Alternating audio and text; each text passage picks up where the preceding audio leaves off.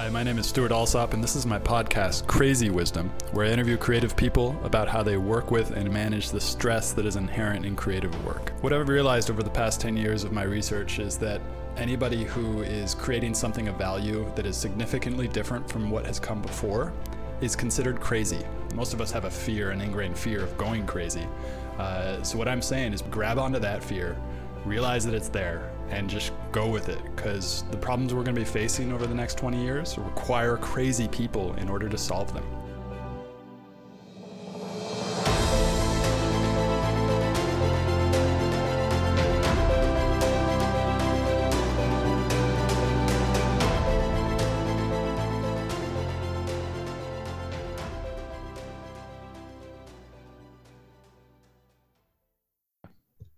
Great. Well, welcome to the Crazy Wisdom podcast. My guest here is James Burns. He's a physician's assistant from Greensboro, North Carolina.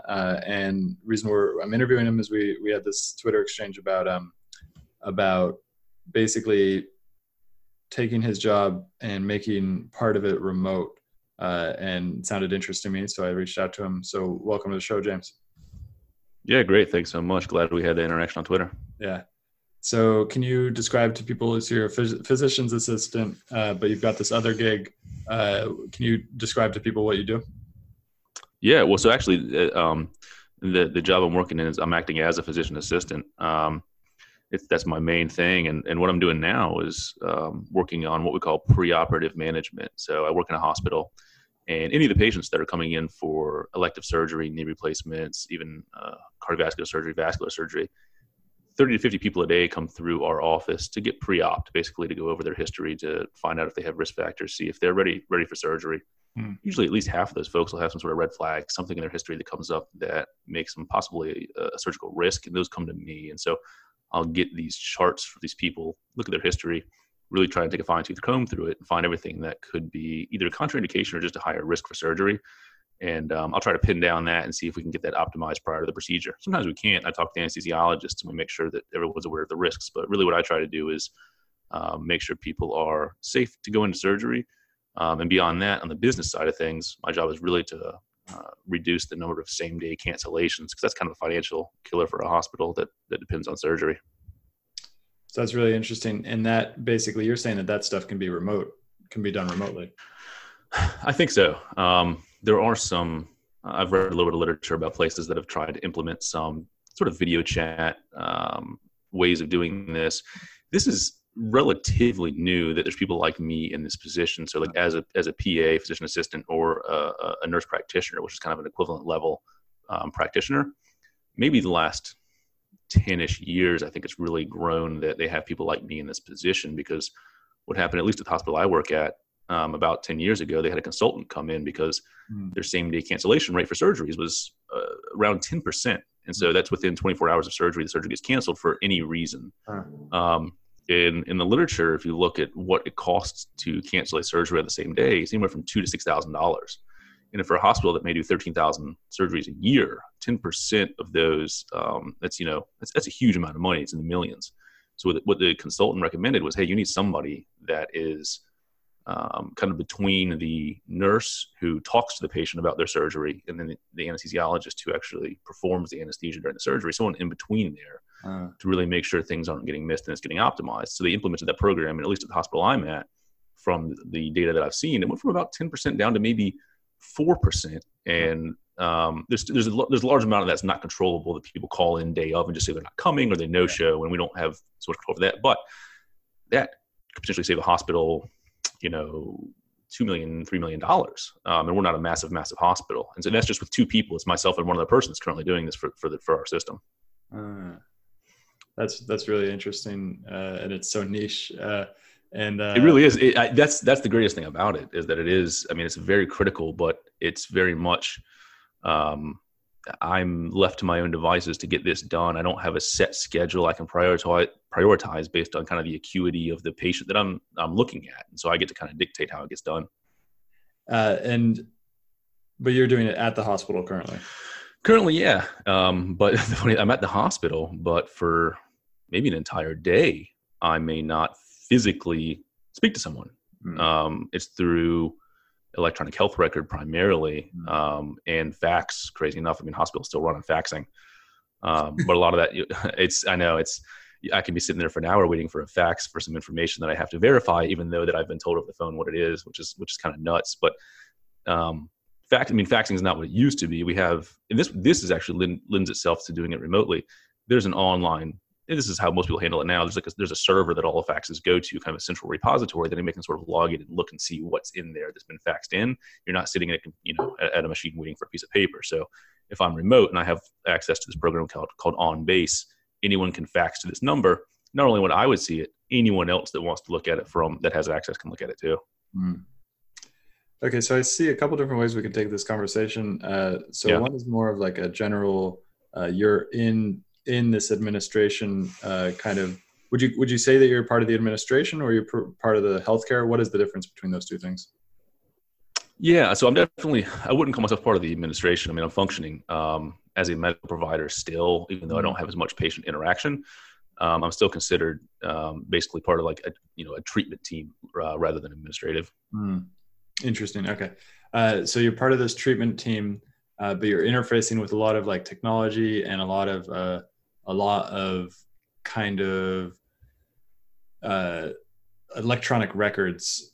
How likely is it, do you think, that electronic records will become easier? So I'll give an example. I've been using this company called Forward Medical, which is in San Francisco, and it's kind of like a new way of meeting primary care physicians with technology. So I go in there and I like, it's all a very seamless process, and the records is the most interesting because I have an app, and I know that Kaiser Permanente is now doing apps as well, which is really, and that allows you to communicate directly with your doctor. What about in your hospital? Are there, how at the hospital you're working with, how integrated is it with technology, at least for the patient side?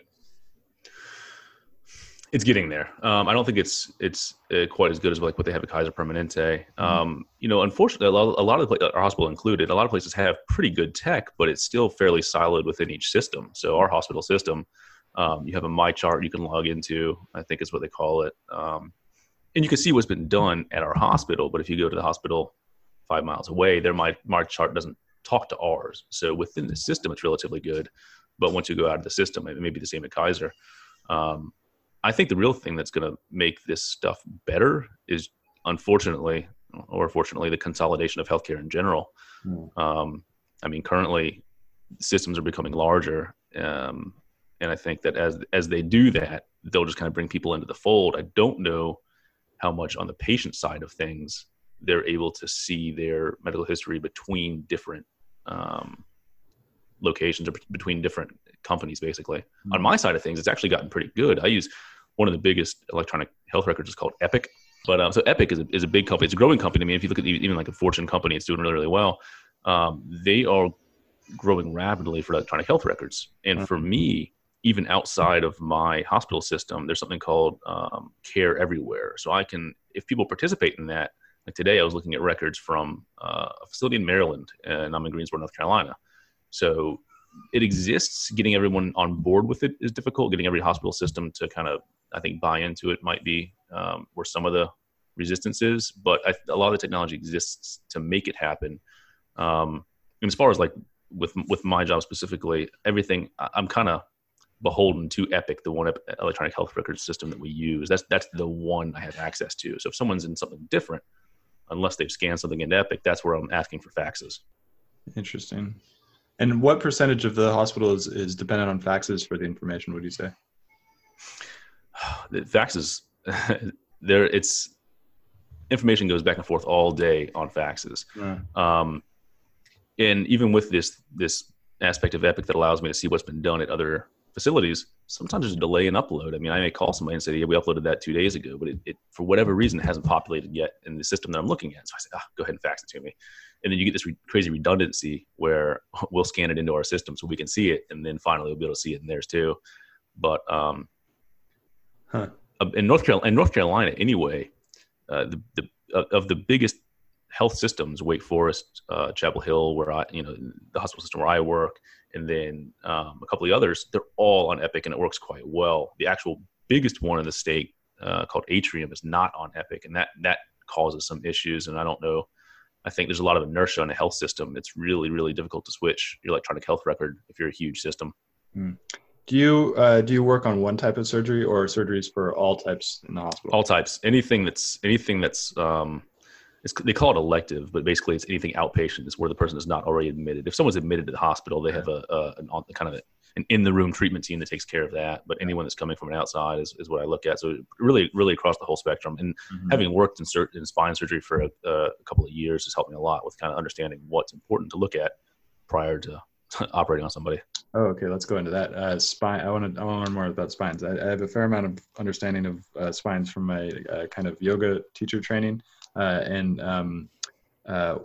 are the big things that you looked for when somebody would come in for spinal surgery?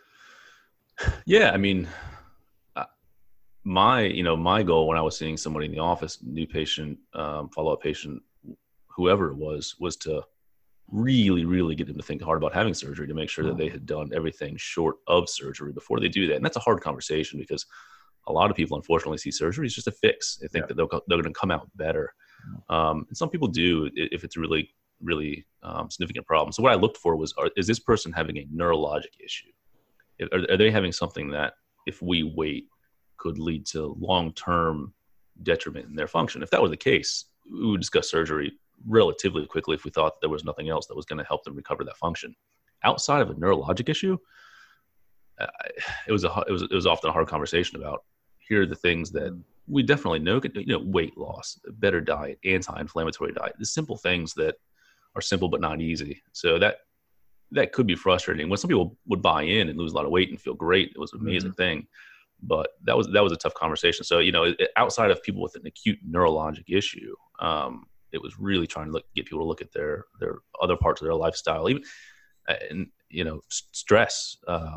There's stress from what I could see and from what I've read, stress plays a huge role in chronic pain and back pain in particular, I think.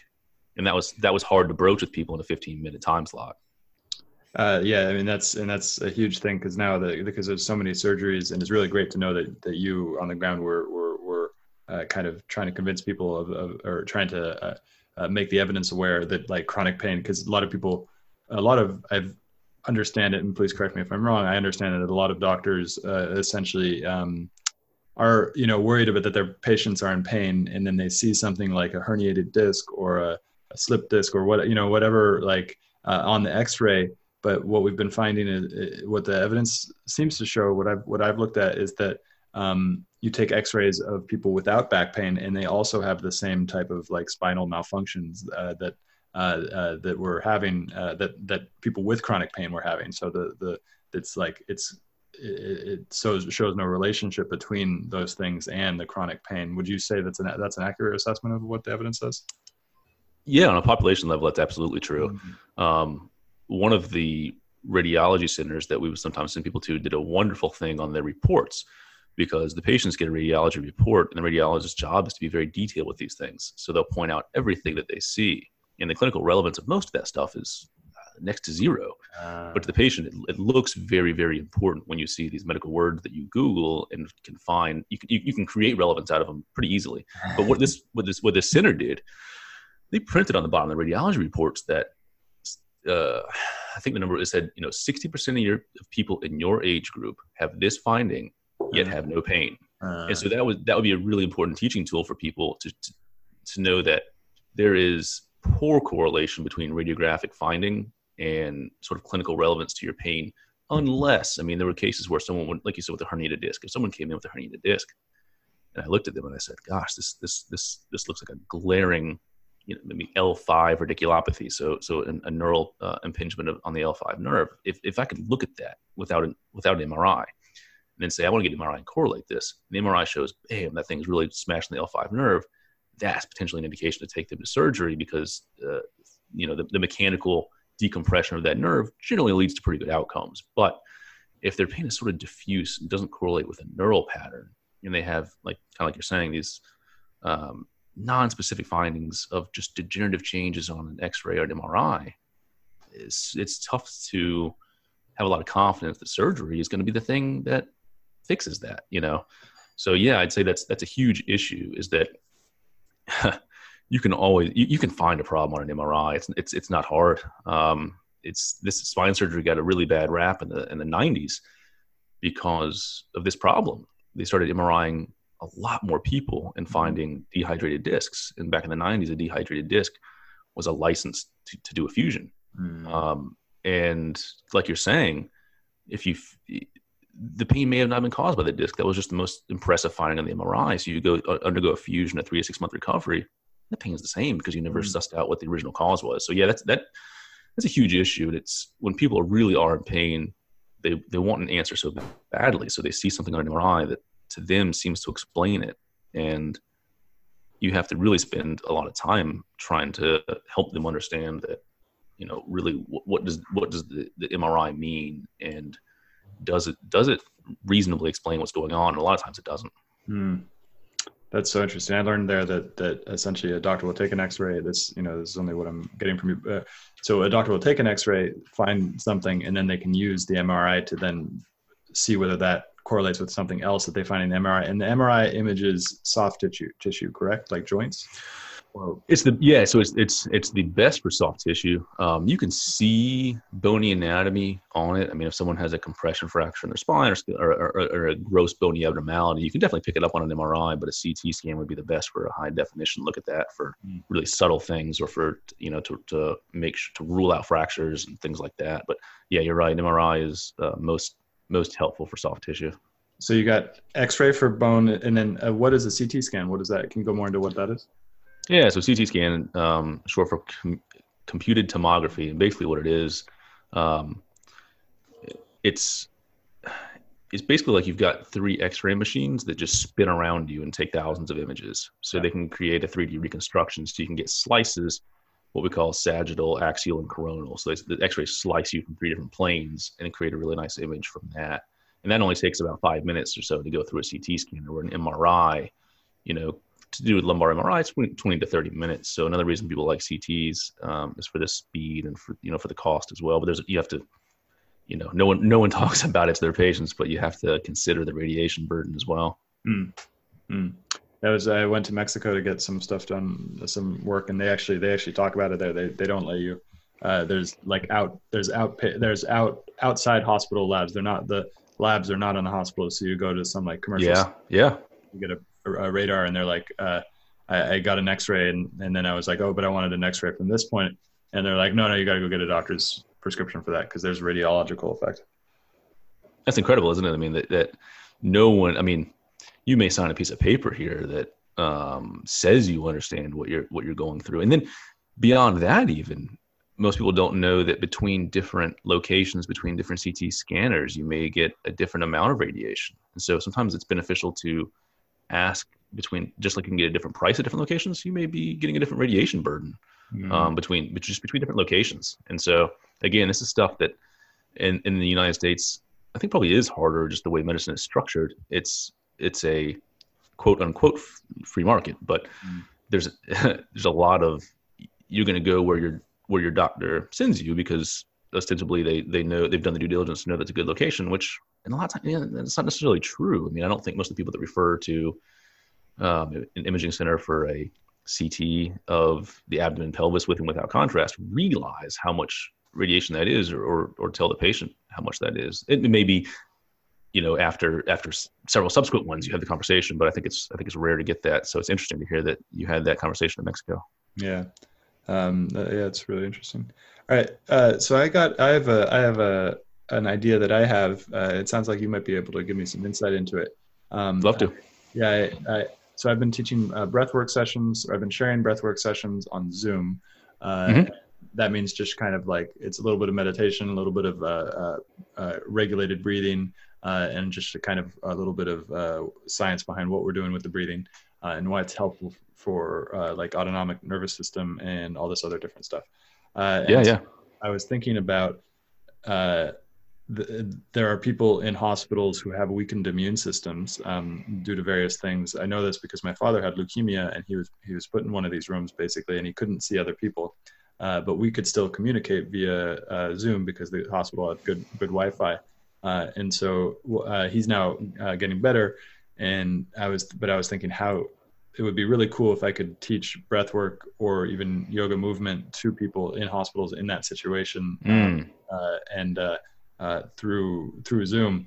And I'm wondering, how do I even approach that in getting that into a hospital to either get the patients aware of it or even come through and not, either get the patients aware of it through means that are not necessarily through the administration or going through the doctors of those or the nurses of those units.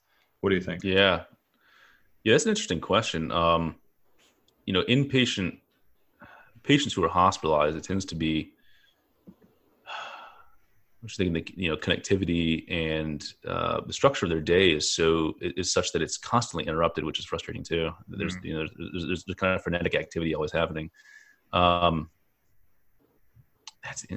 is an interesting idea, because I think a lot of people potentially be interested in that. And actually, the breath work part of it is doubly interesting because I don't know if you experienced it when your father was in the hospital, but a lot of people, when they're in a bed, especially after surgery, they get a device where they're encouraged, called an incentive spirometer, they're encouraged to breathe deeply. It's a little device, it's a little plastic thing, and you blow into it forcefully. So you raise a ball that's inside the device that kind of gives you feedback about, the pressure you're exerting. And people are encouraged to do that frequently, because we know that if people lay in bed and don't breathe deeply, they're at risk for something called atelectasis, which is in the bases of the lungs. If you're kind of laid in the bed and don't take deep breaths, you can get a collapse of the alveoli. And so your oxygenation is impaired, and there's even now this is debated that it can cause like fever and things like that. Regardless, it's not a good thing, and it's relatively common after surgery. And breath work would be actually wonderful for that. That's really. I think there's off the top of my mind, there's two places that would be potentially easier to integrate this. One would be in outpatient facilities, like for primary care offices and places like that, that if the patient could be given this information from their primary care saying, this service is available in the event that you're hospitalized, so that they would have a resource that they could, if someone has it, if this is distributed from a primary care, it may not even be that the patient themselves ends up using it, but they know about it in case of a family member's in the hospital. Because I think a lot of people in their 70s, 60s, are going to have a tougher time with technology and all that kind of stuff. So if you have a family member that maybe knows about this and can relay it to them, that might be effective. So giving people the information when they're well in an outpatient setting that, hey, this is available. And then having something that they can sort of log into or check when sessions are, that might be one way. Another thing that I think this might even be more applicable, before I went back to PA school. So originally I did a master's in exercise physiology and worked in a metabolism lab for a couple of years down in Texas. And I thought I was going to be a PhD track and decided that's not what I wanted to do, and then decided to go to PA school. But between those times, I worked in cardiac rehab. Cardiac rehab actually does a really nice job of trying to integrate stress reduction techniques. It was a required part, actually, of cardiac rehab. So there's 36 sessions. Each session was about an hour and a half. About 15 minutes of that, the patients were, according to their insurance, supposed to be doing 10 to 15 minutes of like progressive relaxation, muscle tension release, that kind of thing. Whoa. And so, yeah. And I loved it. It was so hard to get the patients to buy into it. A lot of people, they would just kind of poo-poo it. But if you could give them some data and say, hey, listen, this is what's actually happening here when you're doing this deep breathing, you're activating your vagal nerve. The vagal nerve has a huge effect on your heart rate. If we can get your vagal tone better, your heart rate better. But you go through the whole thing. Sometimes you can get them to buy in, not everybody. But so cardiac rehab has been actually in on this idea for a little while. And most of this is done outpatient. And I don't see any reason why, like a cardiac rehab program at Kaiser or another facility, if you approach them and said, hey, this is what I'm doing, and I think I can show that there's cardiac benefit to this, could we integrate this in a video format for your rehab sessions? I think that would be a very reasonable approach. That is a really good idea. And also you mentioned something interesting about insurance, because insurance wants people to do this too. They do. Yeah. I think, I don't know how. I mean, that would be interesting if someone was in the industry that could explain how they got on board with this. What was they're usually so slow to come around these ideas, but they've been on this stress and cardiac axis kind of this interplay for a while now, which is excellent, because I mean, God, you can look at some of the newer literature in atrial fibrillation, and I think that people are coming around with the idea that your mental state plays a huge role, which I think is intuitive to most people, but it's hard to quantify. It's hard to make a prescription for it. So something like this in a cardiac rehab program, where you have a captive audience that has been through an experience that lets them know that, hey, you are at risk and this is a way to help you, might be really good. That is really cool. That's a really good idea. Yeah, the two, I want to do that part for free, but then I want to bring it into companies as well.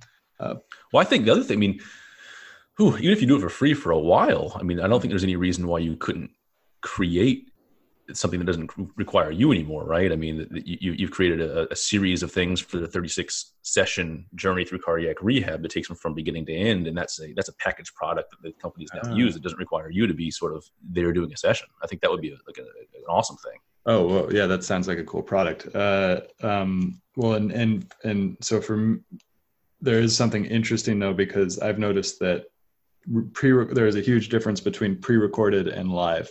Okay, interesting. Yeah, and then then there's a difference between live with one-on-one and live with a group.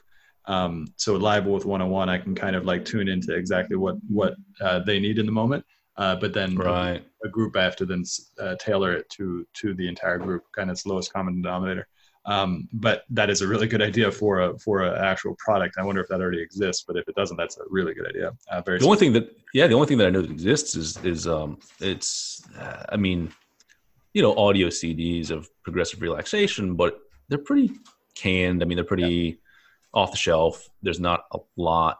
And that's the only things I've been exposed to at a couple of different cardiac rehab programs I was at. There's probably some more progressive organizations that may be doing something like this, but at least 5 or 6 years ago, I didn't see it. Who would be like a decision maker at a cardiac rehab center? That's a good question. I mean, every cardiac rehab is going to have a supervising physician, medical director, but there's going to be somebody. It's funny. The cardiac program I worked at was pretty rural. We ran a lean team. It was me, 2 nurses, and that was pretty much it. I think that the exercise physiologist, that's what I was. Those are the people that are kind of programming and day-to-day with the patients. They're writing the exercise programs. They're doing the testing. They're the ones kind of administering everything. So the exercise physiologists for any given program, if you could get their buy-in on it, they might be the ones that would have to, kind of run that up the chain. Interesting. Exercise physiologist. Yeah, usually an EP, an exercise physiologist, those are kind of who's doing all the programming for each individual session. Interesting. Actually, before I want to circle back to the spine stuff, because I saw actually, I was looking at your Twitter before getting on the interview, and I didn't see all of it, but there was some discussion about collagen. Yeah, let's get into that. So are you familiar with Keith Baar's work? Nope. Okay, so his last name is Baar, Baar. He's in, actually, let me look him up real quick and see where his lab is. It's in Florida, I believe. So he does a lot of physiology research, muscle physiology, exercise, endurance, regeneration, things like that. Let's see, muscle science, it's him. I'll have to look. But anyway, he has done, I think he's got some talks even potentially on this. I know he's got some great podcasts that I've listened to that he's been interviewed, but he does a lot of collagen research. And he's got some protocols that he has seen in the lab as far as increasing collagen turnover and synthesis that focuses on it's a vitamin C enriched gelatin or collagen. So I can't remember off the top of my head. There's something to do, I think, with the vitamin C and the hydration of the collagen, but without the vitamin C, it doesn't seem to work as well. So it's a pre-exercise. So he's got some different protocols about, I think it's 10 or 15 grams of collagen, and I have to look, maybe 500 milligrams, 1,000 milligrams of vitamin C, maybe even less than that. Because I think sometimes he just says mix it in orange juice. Take 30 minutes to an hour prior to exercise. I think more kind of resistive exercise, but again, he maybe has more research I haven't seen in showing that having that in the system. I mean, he's done the blood work to show the increase in certain amino acids specific to collagen creation, but doing that before exercise can increase collagen turnover and the deposition of new collagen. So I think he's got some tendon injury research, ligament injury research, stuff like that. So he's a really good guy to look into for collagen, and he's done podcasts. I mean, I don't know, he may be somebody even if you had specific questions or a longer conversation about that. I think he's, from what I've listened to one of several different talks about that. STEM Talk. He did a great. There's a podcast called STEM Talk, STEM Talk, out of the is it International Human Machine Cognition? It's somewhere in Florida, but they do great talks, and he was on there. That's really interesting. So it sounds like you have some awareness of collagen. So it's the main structural protein in the body. What does that mean?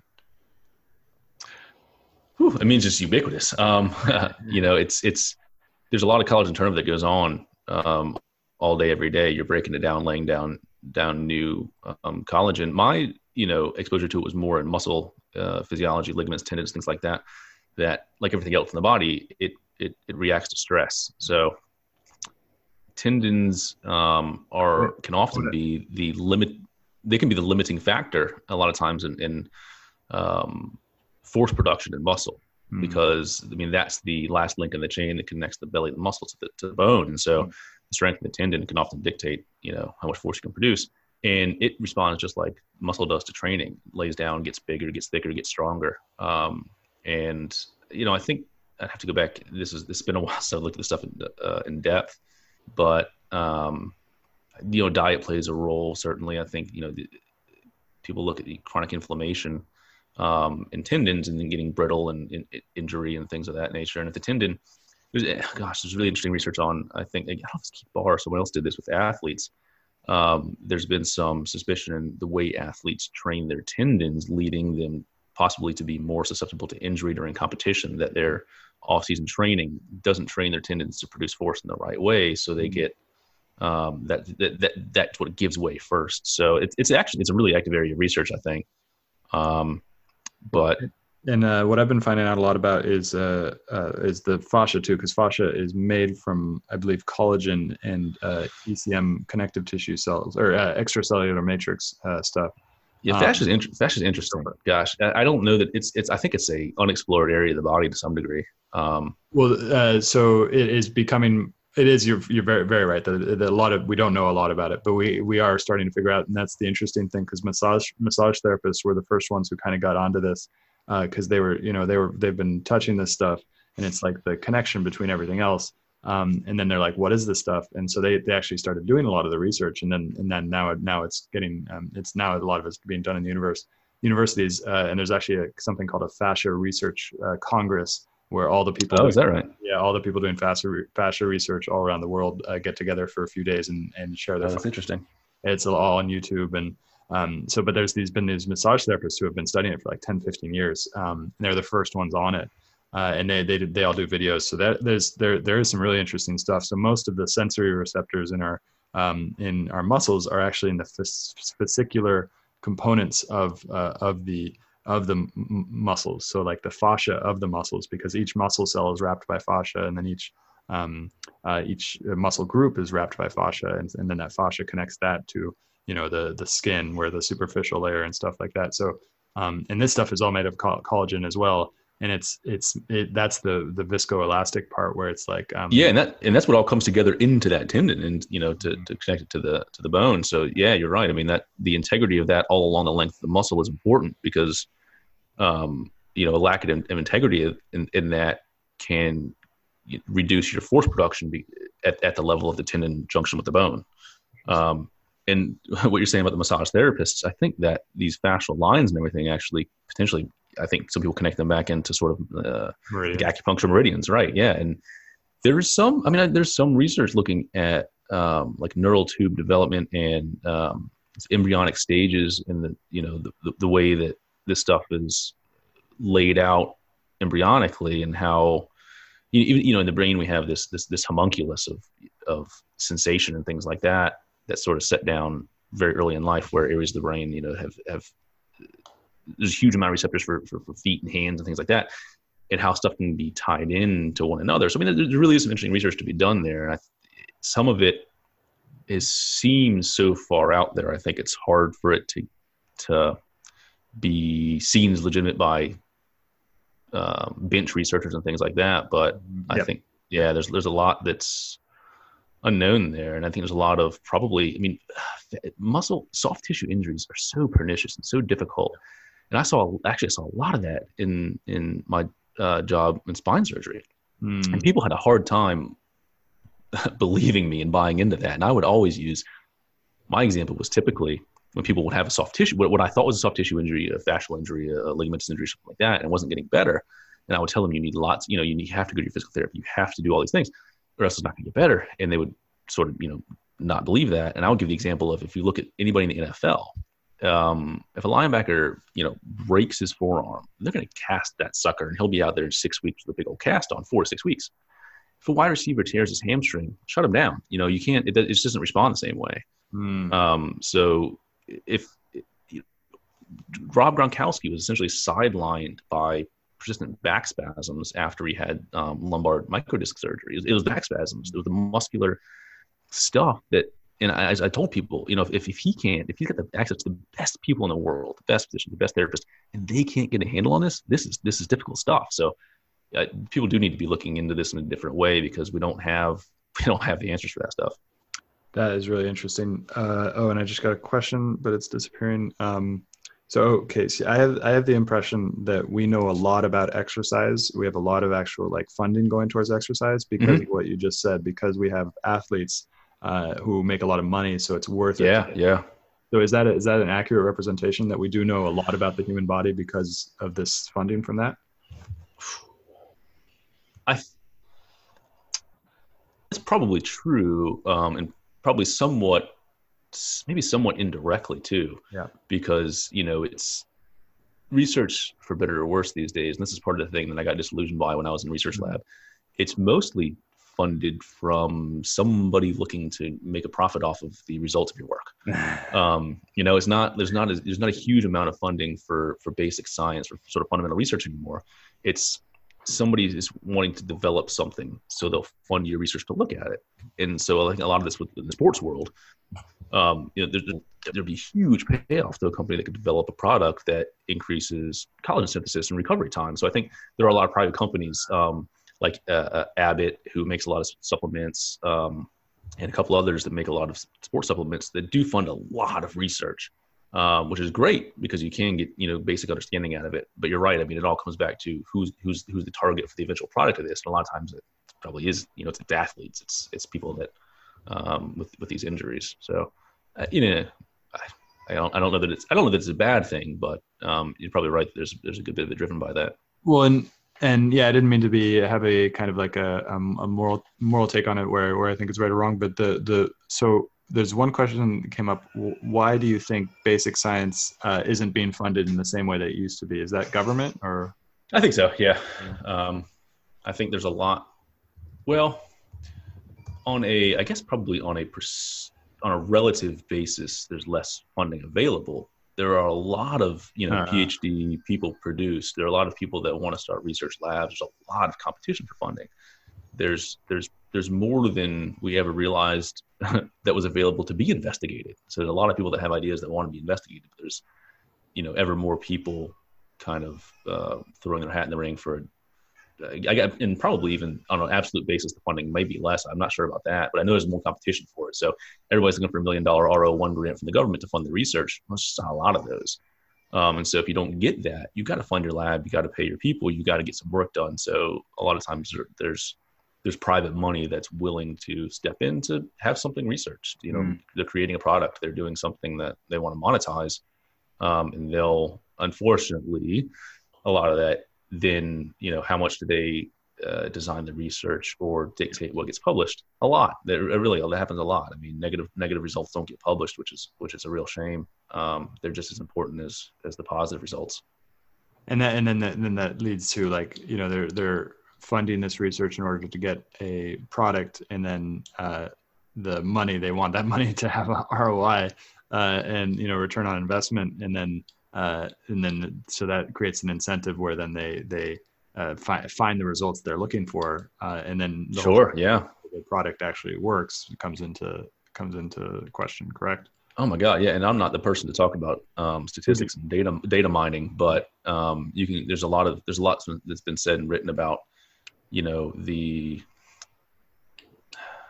clinical significance of a lot of the stuff that gets published, because if you slice data 80 different ways, but you don't correct for that in your sort of a priori statistical analysis, if you don't if you slice the data a bunch of ways you weren't intending to and find significance, it's probably not significant. But that happens a lot. I mean, you'll mine data until something pops up as, ooh, we got something here, and that's what gets published, not the 30 other variables you looked at that didn't hit. And so that's unfortunate. I mean, and again, you know, this is all exists on a scale, of course. I mean, there's labs. When you have a really well established lab, I mean, you've got you've got a reputation of great work, I think that happens probably less. You're not under as much pressure to do these sort of things. I mean, you can run it the way you want, but people that have upstart labs that really want to get their work published, I think they probably get leaned on a little more. Interesting. Yeah, and that's like, it seems like incentives that everyone in this planet is going through right now with the internet. It's like they want to be recognized online, and so they display their life or their work in ways that might not be that accurate. And so it seems like even within science, like, I guess, you know, a peer-reviewed journal is the Instagram of science, right? Yeah, that can be true. It's super interesting. But I mean, overall, like, science is, I love studying biology because there's some things, this is an impression of my mind, and I'd love it if you could double check it. Basically, is that there's some things we can know just by looking at them. So we can know that the tendon is made up of this collagen and this percentage, and we just know that from doing dissections over and over and over again. But then there are things we don't know. How do we know the difference between, or how can we, like, that's called empirical, right? Within science, when you can just look at something and then there's empirical evidence for why the tendon, or what the tendon is composed of. Yeah, I mean, I think that some people, you could always find someone to debate it, but yeah, I'm all right with that. Mm-hmm. And then but then what are these other things that we have to study in more abstract or more meta ways? Do you understand what I'm trying to ask? Yeah, well, let me see if I do. So I think when you say that, a lot of it to me is the difficulty in physiology and, you know, everything else in the body is cause and effect, that you'll see an input and an output, but how that got filtered through to actually produce that is really difficult to see. You know, the research can be hard to keep up with because there's so much that happens at cellular level to create what you see. I mean, it's hard to understand. That, you know, they're constantly finding new interactions, and even new enzymes. Right now, the thing a lot of people, the NLRP3 inflammasome. You know, how lifestyle, basically diet, exercise, all these things, how that turns on and off these cellular signals of inflammation. I mean, and that's a lot of this is relatively, it's a burgeoning field. And so, you know, you see that something happens in inflammation, then results, but how it gets there is incredibly complicated. Yeah. And then, you know, then we have something like the endocannabinoid system, which was only like started to become aware of, I think in the 90s, maybe a little bit earlier, but you know, there's this whole system in the body that's like, has a lot of different effects, which we don't fully understand yet, all of the body. And it's really hard to study because it's autocrine cells. So what are some interesting facts about autocrine cells? Oh man, that you probably need more of an endocrinologist for. Autocrine, I could make a fool of myself, but I choose not to. No, well, but what you're saying about the endocannabinoid system, though, that's a really interesting one, obviously, for a lot of reasons right now. And oftentimes in physiology, what's so important is flux. When we look at something in physiology, you look and you take a snapshot, you see what's happening. That's at a point in time, but flux is so important. What's happening? What's the rate of change? You know, what are the variations in on and off signaling? What's, you know, diurnally or postprandially, or all these type of things. It's hard to get a sense of what flux is oftentimes when you're studying these things, because it's in vivo, it's happening in life. It's hard to see that. And I think the endocannabinoid system, God, what we keep finding though is the things that, you know, what are the things that produce endocannabinoids, right? It's meditation, it's stress reduction, it's exercise, it's an anti-inflammatory diet. It's all those things that produce those. It's the same thing that do all the other good things. To some degree, it's almost like we we keep finding new things that are positively affected by doing the things that we already know we're supposed to be doing, yet we have a hard time getting people to do them, and that can be so frustrating. And that's to bring it back to what you're doing, because that's what you're trying to do that and say, hey, like meditation does do something to the endocannabinoid thing. How did you find that information out? Well, so the reason I started even looking at this was because when I was doing spine, I had a lot of patients within the last year, as you can imagine, asking me about CBD, essentially CBD oil. Mm-hmm. Do I recommend it? What does it do? Will it decrease their pain? All this kind of thing. And I always told you, I can't tell you with any confidence with what you're going to buy is going to do X, Y, or Z thing. What I can tell you is that we know that a system exists within your body that when you have something like cannabidiol or another cannabinoid, there's a receptor there. So when you take this, there is going to be some sort of biological activity. It may depend on the strength of the preparation or your physiology or 10 other things. And I can't say what it'll do for you, but I had to research a little bit so I could at least give people an answer to it, which was that, this system exists. I likened it to the endogenous opiate system, which I think is probably some similarities to it. The reason that you can, nothing's going to have an effect at that level unless it has a receptor to bind to, and they're endocannabinoid receptors, so it's going to do something, I think. But I don't have full confidence yet on the magnitude of the effect, the consistency of the effect, or any potential downsides to it. And then because there's also this thing that I've been heard whispers of, and I don't have really solid findings for this, but the endocannabinoid system is actually responsible for a lot of the things that we thought the opioid system, endogenous opioid system, was responsible for. For example, the runner's high. The runner's high is actually what I've read is that it's actually from the endocannabinoid system, not from the endo-opioid system. Yeah, that's really interesting. I hadn't seen that, but it definitely wouldn't surprise me. I mean, I think we often, I think there's probably a lot of situations like this in physiology where you see that you do the exercise and you take some, you say, oh, these opioids increased. That must be what's doing it. But there's 10 other things that are also happening that are fluxing at that time that you haven't measured yet. And so, I mean, this is the way drug discovery. My God, I mean, people take medicine, something happens, we think, here's the mechanism. You may not find it until 20 years later that, oh my God, I was actually doing this thing. Something similar happened with statins. Statins are one of the most prominently prescribed drugs out there.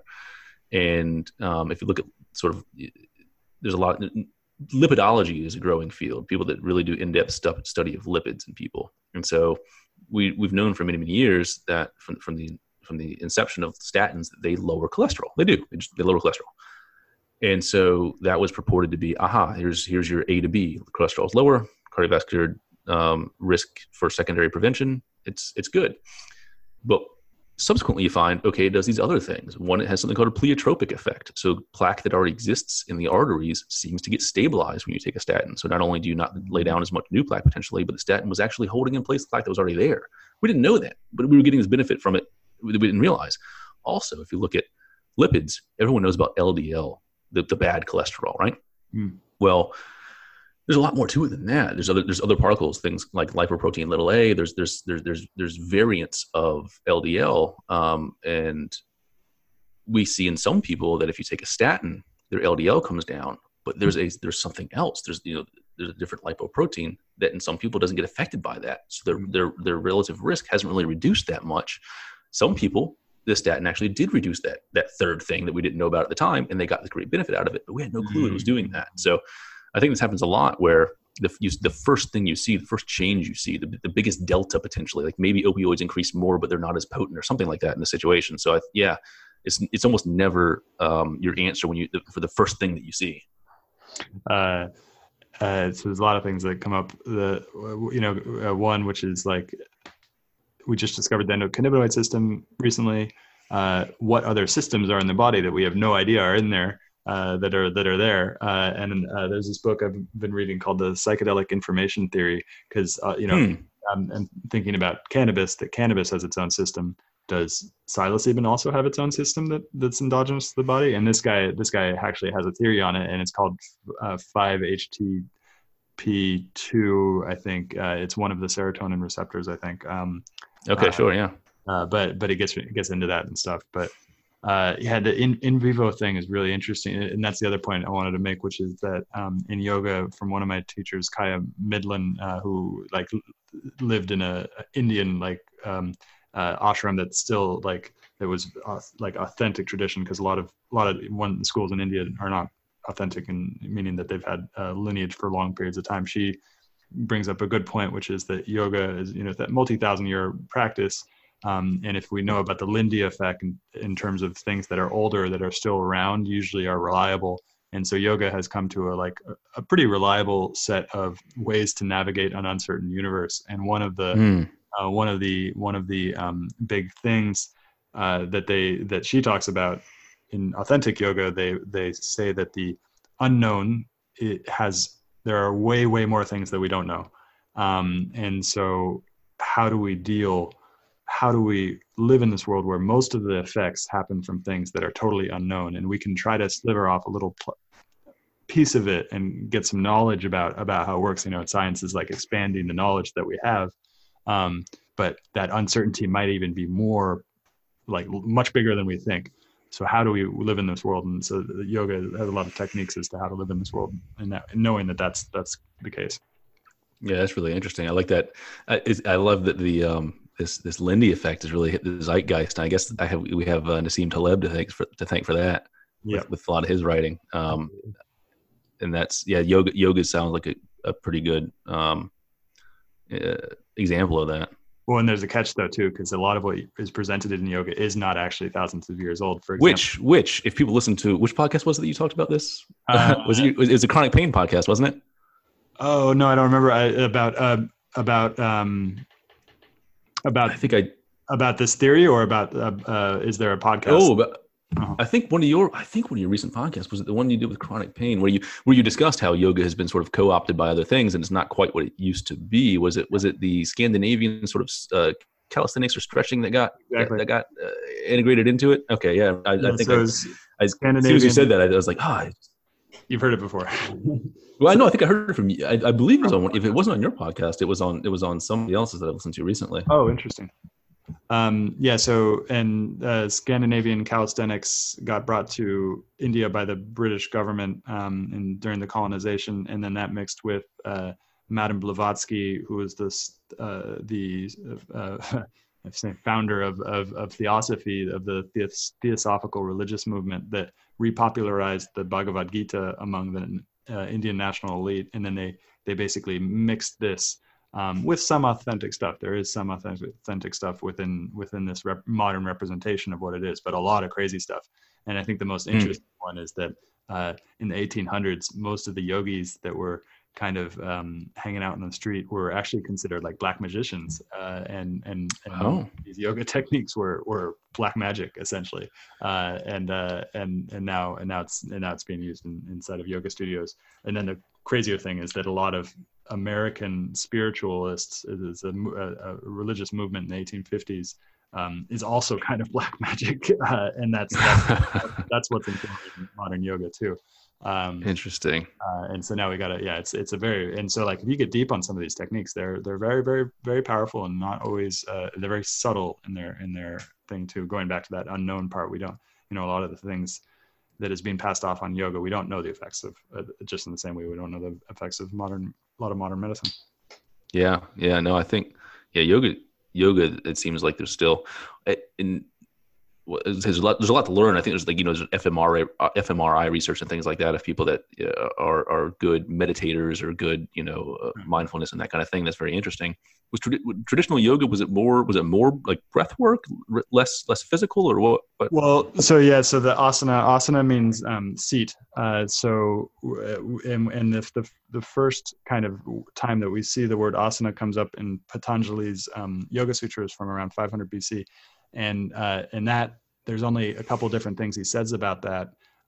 It probably means the meditation posture that we sit in meditation. Mm-hmm. So the seat that you take when you're meditating, and then there are a bunch of postures that come from that. And the first thing that he mentions is the connection between sthira and sukha, which is comfortableness versus rigidity. So finding that line between comfort and rigidity while in a seated meditation posture. But then you can also meditate in these other postures. And so there is very little evidence of postural practice where you're making different postures, and again, until about 1500 AD. And then in 1500 AD, a lot more of these are developed. But again, it's kind of from this black magic mindset where you're doing these in order to get a certain goal. And that goal might be the very material in terms of making more money or other things, or it might be a spiritual goal. And then it progresses into the 1800s, and then it gets mixed with the calisthenic practices, and then the body aspect of yoga takes over. Traditionally, the 8 limbs of yoga, Ashtanga yoga, are actually a series of psycho-spiritual techniques in order to enhance meditation or lead to meditation. They don't have too much to do with the body, but I do suspect that there was a movement practice, just in the same way that Qigong is a movement practice in the Chinese tradition. I do suspect that there was a movement practice that's just natural to human beings that you do if you're meditating a bunch, you move the energy around. I do not think that it is a formalized thing like an Ashtanga yoga you have, where you do this primary A series and you do those same postures over and over again. I think it was more of a formless practice that it would be more similar to dance. Okay. Yeah, that's interesting. Yeah, I mean, I think certainly didn't know until I'm pretty sure. Yeah, I think it was one of your podcasts I listened to that you talked about that before, but I certainly had never heard anything about that. And my assumption would be that 99% of people practicing yoga don't either. Not that I know that maybe it doesn't matter per se, but it's interesting to know how we got here. And I mean, it took me 15 years to start uncovering that thing. So I was doing yoga under the impression that it was a 1,000-year practice for maybe 12 years, and then I read this blog post, and then it just kind of by a Sanskrit historian. So there's a Sanskrit historian who wrote this blog post. So he had the actual, he's been studying this for many, many years, and then that blew my whole mind open. But in a lot of ways, it liberated me, because I was under it, and yoga caused me a lot of pain. I attribute a lot of the chronic pain I'm in to this type of formed yoga. Oh wow, okay. And kind of forcing my body into positions based on some sort of external ideal of what it should look like, which is actually what modern yoga does. And it follows from the camera too. So that you see the rise of the invention of the camera at the same time as you see the rise of modern yoga, postural yoga, fitting the yoga pose to what it looks like in the camera. That's actually something that is part of the modern yoga tradition that's rising. Oh, that's interesting. But we got to think about what happened before the camera, because what were they doing before the camera? Probably not fitting it to an external pose. Yeah. Performing. Wow. Yeah, that's interesting. Yeah. That was fun. I got to go down my own rabbit hole again. No. It's interesting stuff to hear about. Yeah. But yeah, we should wrap up. So, and now I'm starting to, at the end of each of these podcasts I'm doing now, I've figured out what your expertise is. And then I want to basically ask one more question where kind of get the one kind of takeaway from this conversation. And so it sounds like you know a lot about exercise physiology. You know a lot about. Can I interject for one? Yeah. Because I think that I would be remiss if I want to just not taking a long time, but flesh out just a little bit more what I was or what we started off talking about, which was the ability to do this job remotely. That's it. Because I'd like to get this out there, because I think it's something that I think is legitimate. I think it really could happen, and I think it could be, and I think it's a great way to make what I do a lot more efficient, and could take it to a lot of places that don't currently have it. So, kind of, real quick, just to circle back around to where we started, just saying, so what I'm currently doing with this, basically reviewing people's medical history prior to surgery, and the fact that while I'm doing it in the office right now, primarily I'm not interacting with people face to face. And so the like I said, at the hospital I work at, there's two of me. There's myself and another physician assistant. A lot of the big hospitals have one or two people doing what I do, and it makes a huge difference to the bottom line of the hospital. Because like we talked about before, if you can take your same day cancellation rate from 10% down to 4%, boom, a couple $1 million on a high volume hospital. I think that a lot of outlying or smaller hospitals where these surgeries occur probably don't have, or I know they don't even, because I used to work at one, don't have someone like myself, or someone that's sole job is to reduce same-day cancellations by making sure people are optimized for surgery. So my vision for this would be essentially these places that don't necessarily have the surgical volume to warrant a full-time person doing this. I really think they could, as long as you need a couple things. One, you need access to their electronic health record. Not that hard. You can get it remotely. You've got internet. The hospital can onboard you. You need fax access. Great. There's a program called OnBase. You can accept and send faxes. Got it. You need contact with the anesthesiologist. Pick up a phone, no problem. The other biggest thing that I have that makes my job easier is that I've got this nice notebook with the phone number of everybody at like every medical office in Greensboro. So the scheduler for every surgeon, the backdoor number to get to everybody. So I can call at 4:50 on a Friday and say, hey, this surgery's Monday. I need this right now, and I get it. So you would need some sort of know-how into getting access to these people. But again, remote. So my kind of thought for this is a lot of these hospitals that don't have the volume to warrant this, if there was a sort of a central repository where they could, on a daily basis, essentially post the cases that they need reviewed for upcoming surgery. You had a remote group of people like myself that could log in and see and have access to this list of, hey, we've got a group of 30 remote hospitals. There are 300 surgeries coming up in the next 3 weeks that need to be reviewed because of X, Y, or Z reason. Here's a list of all of them. They're going to pay you, and again, this number is sort of based off $50 a chart. A chart can take, and there's, you may have to do it based on the acuity of the surgery or things like that, but a chart can take you 5 minutes or it can take you 4 hours. So depending on the difficulty of what's going on, but you would have a set rate per chart. And so you'd have people that are contracted employees, 1099, that are logging in and looking at this and just picking up as many as they want to do or can do remotely. And so every time you complete a chart, it's on a productivity basis. And so all these hospitals that don't have access to this right now, it can be done from anywhere. I really think, as long as you have a way to access the electronic health record, a way to talk to the anesthesiologist, and a way to call the local offices that have the information you might need. And I think this would improve the efficiency a lot, because you don't want an outlying hospital that does 20 surgeries a day to have someone on staff full time to look at maybe 5 charts a day. It's not efficient. But if their cancellation rate is relatively high, they're still potentially losing $100,000 a year. And so if you can have an offsite person reviewing these and just going through the simple process of making sure everything is tightened up and, like I said, kind of tied into a package for the anesthesiologist on the day of. I mean, basically what I do is I write up this note with every bit of information that I have, all their studies, all their pertinent findings, say, here's the things that potentially could be worrisome. Here's the things to focus on. Here's all the stuff that's, tightened up and doesn't have an issue with it. If that was available for these hospitals to do, I think that you could make a financial case for them to do it. Like I said before, if you've got, at our hospital, potentially we're saving $2 million a year by having 2 people on staff to do this, because we reduce cancellation rate so much. And I think doing it remotely, again, you had a conversation, I forget the name of the person, about the future of work being remote.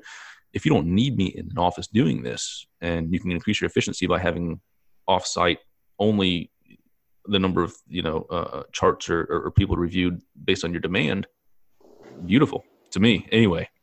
Well, are you thinking of starting this business? So that's yeah, maybe, I don't know. So again, I've been doing it for 3 months. As soon as I got in here, I was like, God, this could be more efficient. You could bring this to people that don't currently have it, and it's almost like a service for the patients to have this person. The patient doesn't necessarily know what's super important for the anesthesiologist to understand.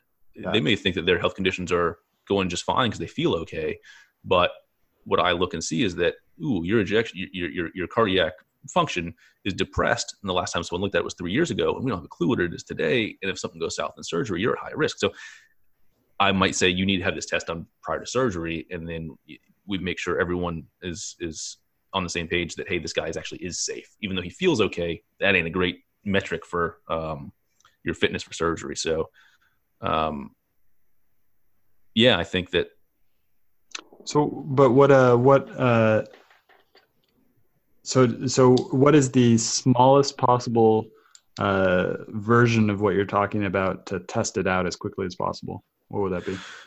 Yeah, I think that's a good question, actually. I think I think the first step probably would be to have, I don't know if pitch is the right word, but something put together to talk to a hospital that doesn't currently have this, see if it's something that they're interested in having, understanding why they don't have it, and seeing if you could provide it to them. So, I mean, even if I, as one, potentially say there's a hospital that has the need for a small amount of this, could I do this remotely for them and just sort of minimum viable product, test this? Can I do it? Is this possible? Does it work? Yeah. Sometimes it's a hard sell in healthcare is to get them to try something that's unproven.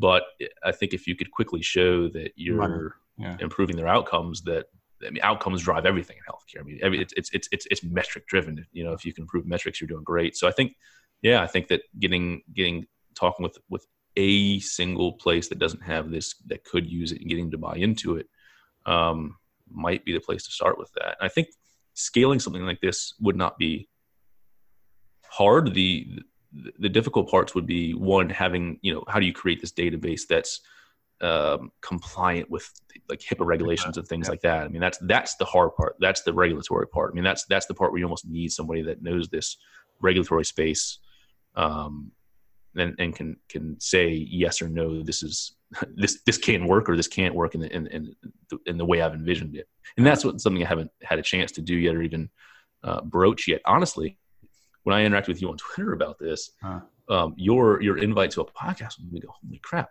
I actually need to think about this. Like, this, it made me kind of go through some thought about it and be like, I just been kicking around in my head saying, I can do this from home. And then I was like, could I? I mean, and could other people? And could, if you had a bunch of like kind of like 1099 contract people, and say that the like me or whoever's administrating this company gets 5% of every chart that's done. I mean, there's not a lot of overhead. There's not a lot of, I think a lot of the overhead is offloaded to the hospital, because they would be in charge of onboarding the person, to getting them into their electronic health record, to making sure that they're, good practices, whatever they do. So I don't know that you need you have to create some training. You'd have to create something that's relatively standardized so people understand what's important to look at. What am I looking for in these patients? What do I need to, if I see X, Y, or Z health condition, what do I need to do about it? There's certainly some training from that, but by and large, I think there's not a physical space you need. There's not a lot of staff you need. I think that if it was shown to be viable, that it would scale relatively easily. But again, the regulatory part of it is something that I would need to do definitely some digging on. Yeah. That's really interesting. And I love the idea of coming up with businesses on podcasts, because I think that's really interesting. Because there's part of this whole remote thing is that, Twitter is basically becoming like the bohemian coffee shop also for startups as well. Because that's where a lot of the information is being shared and kind of iterated on and stuff like that. So you have this global kind of feeding ground for information about startups. And then podcasts are also filling that niche as well. Eventually I want to get into some cool stuff like doing pitch events via Zoom for investors and stuff. I've been mapping out. Yeah. I've been mapping out all the investors across. So far, it's only in the United States and Canada. But eventually I want to get into the world as well, people who invest in technology production, because other people are starting to get onto this idea that a lot of technology is being created outside of Silicon Valley. And Twitter, I say to my wife all the time that to me, Twitter is just amazing to me, because on more than one occasion, I've read something or looked at research and said, who wrote this, or who's doing this? And I go to Twitter and I find them. They interact. I mean, it's amazing. There's no other place in time where I can reach out to somebody that wrote a paper 30 days ago that I'm interested in, ask a question, and they answer it. It's just really unbelievable, the access you have to people, the people that put themselves out there. I mean, like I mentioned already that I listened to the podcast with Jim O'Shaughnessy, and I mean, that guy interacts on Twitter like crazy. I mean, he's available. He's an amazing person, and you can interact with him, you can talk to him. So yeah, Twitter's unbelievable for that reason. Yeah. I find myself saying all the time, "Holy cow, I can't believe this person," responded to what I said. Exactly how this podcast started. I feel extremely fortunate to be talking to you, just because, who am I? It gives me a chance to talk to somebody that's spoken to people that I am extremely inspired by, and that's just a really cool thing. I think I might be an outlier, though. I don't think many other people reach out to random people on Twitter who. No, you're absolutely an outlier, but it's awesome. I mean, but it's proof that I've enjoyed this conversation a lot. So I mean, I think it's proof that making yourself available, reaching out, having conversations. I mean, it's excellent. I mean, there's always something to learn from everybody. Yeah, and and that's exactly what I was going to say. Is like I've learned a lot from you, and like I didn't know that you were a physician's assistant before we started talking, but I'm very deeply interested in exercise and science and biology. And that's what I love about the podcast is I can reach out to anybody, and it does seem like reaching out with some sort of link to something that's already been created and kind of other people are paying attention to is really, the more I do it, the more reviews I get, the more all this different stuff, the more people are more to say yes. And I'm really interested in learning. So it's like, and also business too, as well. So, I guess I need to start looking to try and maybe see if I can network with people that are in sort of the health entrepreneur space. That's something that I'm not that familiar with. I've never looked at it. I've never seen myself as being anything like that, but I know a bunch of people. So if you want any pointers, I can send you in the right direction. Yeah, maybe so. I mean, maybe even just somebody's a sounding board to say, hey, this idea actually is viable, or my God, you need to think a lot more about this because I see 37 different roadblocks that are going to keep you doing it. But I know one person in particular, I'll just say the name, Sarah Siegel. She would have something interesting to say about this. Oh, I would love it. I mean, I would love to just like this. I mean, spitball with anybody about the viability of doing this because, like I said, I think not only because and then I got another podcast episode you'll want to listen to before you start talking to customers because so you want to read the book, The Mom Test. And that's all about how to ask questions in a way that doesn't tip them off to the idea that you're asking them about your business. Okay. People will lie to you. Yeah. People will lie to you because they want to make you feel good. And that's like the enemy of business because this is how to get real responses from people. Yeah, exactly. And then I interviewed the Mom Test, and then I interviewed the guy who wrote it because I had more questions after reading it, and I'm going to publish it pretty soon. So who you don't happen to remember offhand like which what's the writer? Do you number your podcasts? I don't. No, I haven't published them yet. Sure. Okay. Yeah. So it's The Mom Test with Rob Fitzpatrick. Okay. Yeah, I'll definitely look at that. And I'll publish it in the next couple of weeks or so. Very cool. I'll be looking out for that then. Yeah. Well, cool. I got to go, but this is how can people find out more about you and kind of what you're doing? Whew, that's excellent. I mean, I really don't have a whole lot of a footprint.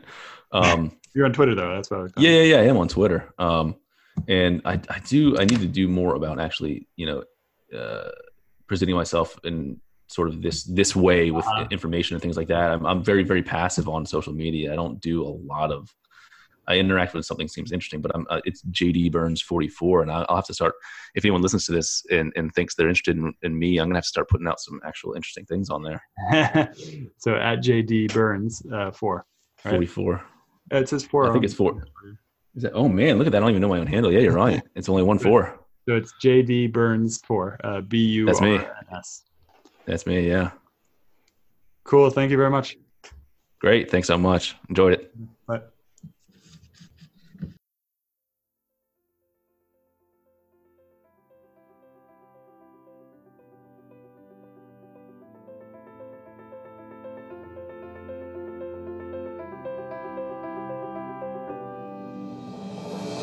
Thanks for tuning into the show. If you liked it, please go ahead and find us on iTunes or Spotify and hit the subscribe button. I'll publish each episode by Monday morning before your commute, so make sure to check in then. And this is a reminder to just own your crazy, because the challenges that this world will be facing over the next 100 years will require us to think way outside the box. As Hunter S. Thompson said, when the going gets weird, the weird turn pro. Thanks. Have a great day.